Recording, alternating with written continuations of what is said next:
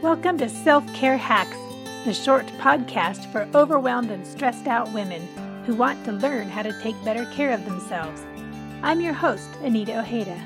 I used to suffer from overwhelm and stress too, but I've learned how to take care of myself and take care of others. You can too. Thanks for joining us today. I don't know what the blankety blank blank you think you're doing, my colleague yelled at me, her anger pulsating through our tiny office. I took a step back, and she advanced, boxing me in between the desk and the filing cabinet. She lifted a finger and came within inches of my chest as she continued, "What makes you think you have the right to come in here and decide what ESL teacher gets paired with which classroom teacher? Who gave you the right to decide which students receive services?" I peeled my tongue from the top of my mouth and tried to formulate a coherent sentence. "The principal hired me to lead out in the ESL department and make sure that all of the students who need services receive them," I said in my calmest voice. "Well, she can't do that. She can't put you in charge of veteran teachers like me who have been teaching here longer than you have."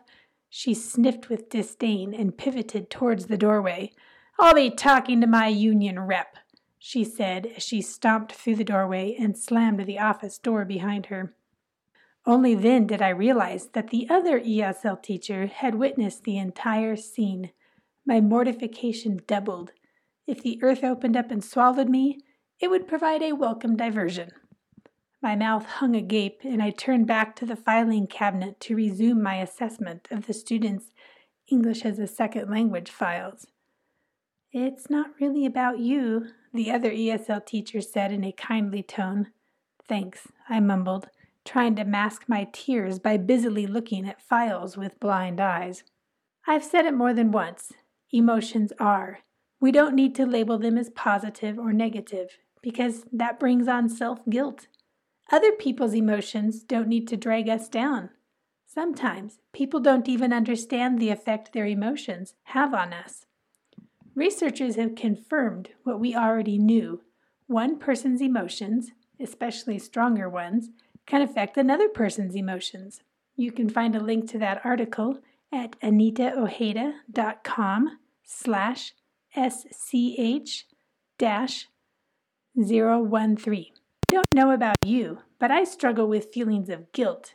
The words, "I need to talk to you," can strike terror in my heart and send my mind spinning through every possible scenario. Did I offend someone? Maybe I did something wrong. Will I lose my job? Has the person heard something bad about me? Notice that all of my questions revolve around me and what I may have done wrong. When someone tells me, "I'm angry with you," or even worse, just acts angry around me, I get defensive. Maybe you can relate. Perhaps your spouse comes home from work and feels angry about something that happened. He tells you about his day, and you start to feel guilty because he feels angry. I know, it makes no sense, but it happens. You jump in with all sorts of advice on how he can fix the problem at work. Before you know it, both of you feel misunderstood and grumpy. But remember, you are not responsible for your emotions or anyone else's. Remember, emotions just happen. God hardwired us with emotions. As humans, we all share common emotions, and they often get triggered the same way. We also have free will and a responsibility to act on our emotions in a responsible manner. You can check out more about getting in touch with your emotions on last week's podcast. The next time you feel yourself responding to someone else's emotions, especially the ones that make you feel guilty, try doing these 5 things. Hack number 1, get curious. Instead of seeing the other person's emotions as a problem you need to solve, take the advice of Nick Wignall, a licensed psychologist and author. I'll leave a link to his website in the show notes. He suggests seeing other people's difficult emotions as a puzzle, not a problem.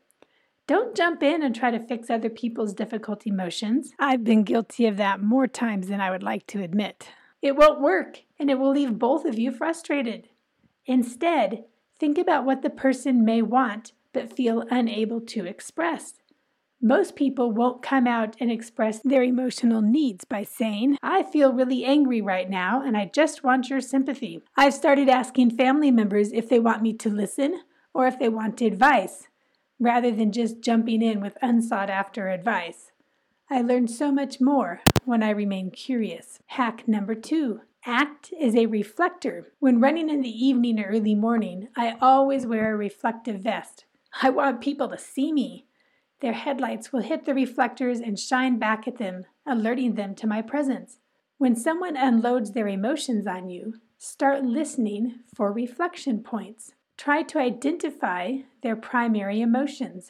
When they stop talking, reflect what you observed back to them. For example, your teenager comes home from school and starts grousing. "I got in trouble today because during my history test, Cindy kept looking at my paper.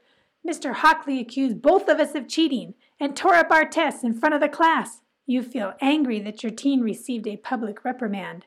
Avoid your first impulse. Don't go all helicopter on your child and call the school to berate Mr. Hockley for his behavior. Or perhaps you get angry at your teen for sitting next to a cheater. Either way, don't act on those impulses.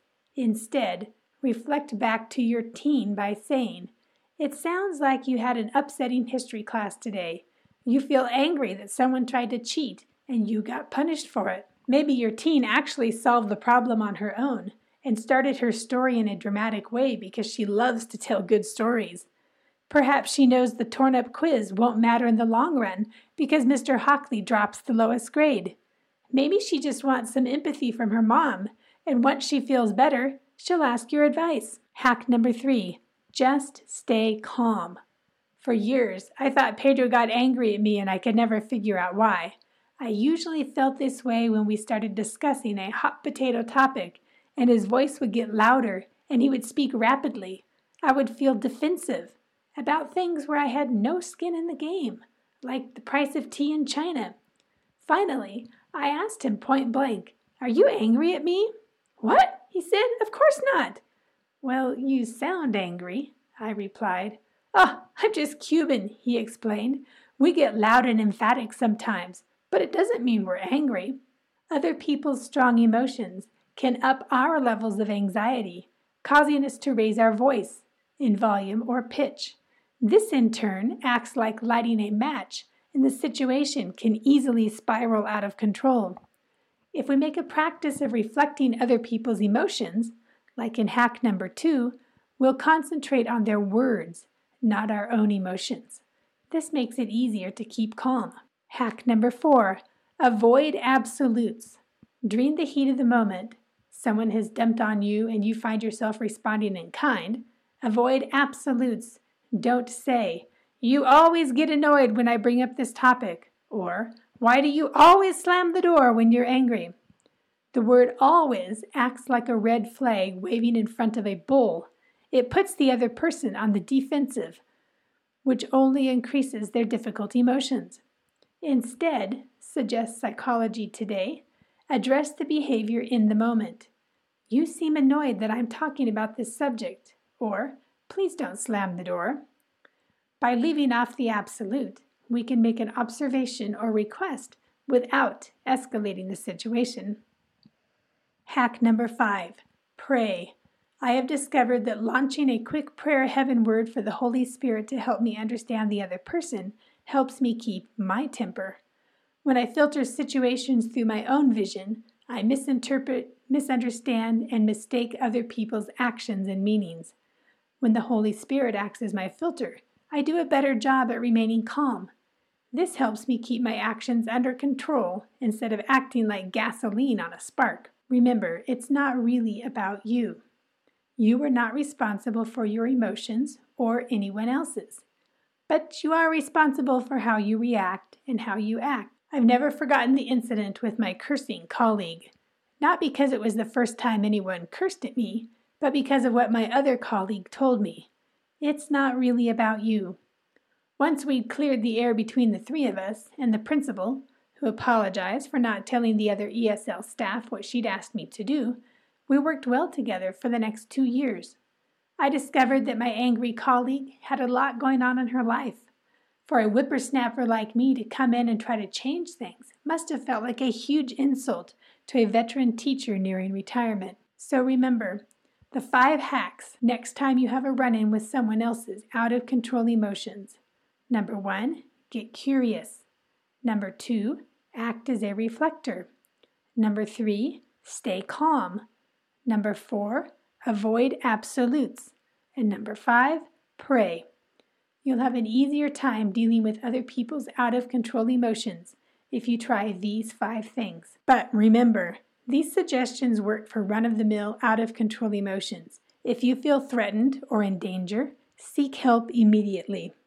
Come back next week when we talk about why you need to teach your kids about emotional health, with some great hacks for actually teaching them about emotional health. Take care of yourselves, my friends. You are worth it. You can find me at AnitaOjeda.com or check out the show notes for links to my social media accounts. If you enjoyed this podcast, take the time to tell a friend. Together we can build each other up and teach each other how to take better care of ourselves. I'll see you here next Tuesday with more self-care hacks to help you overcome the overwhelm.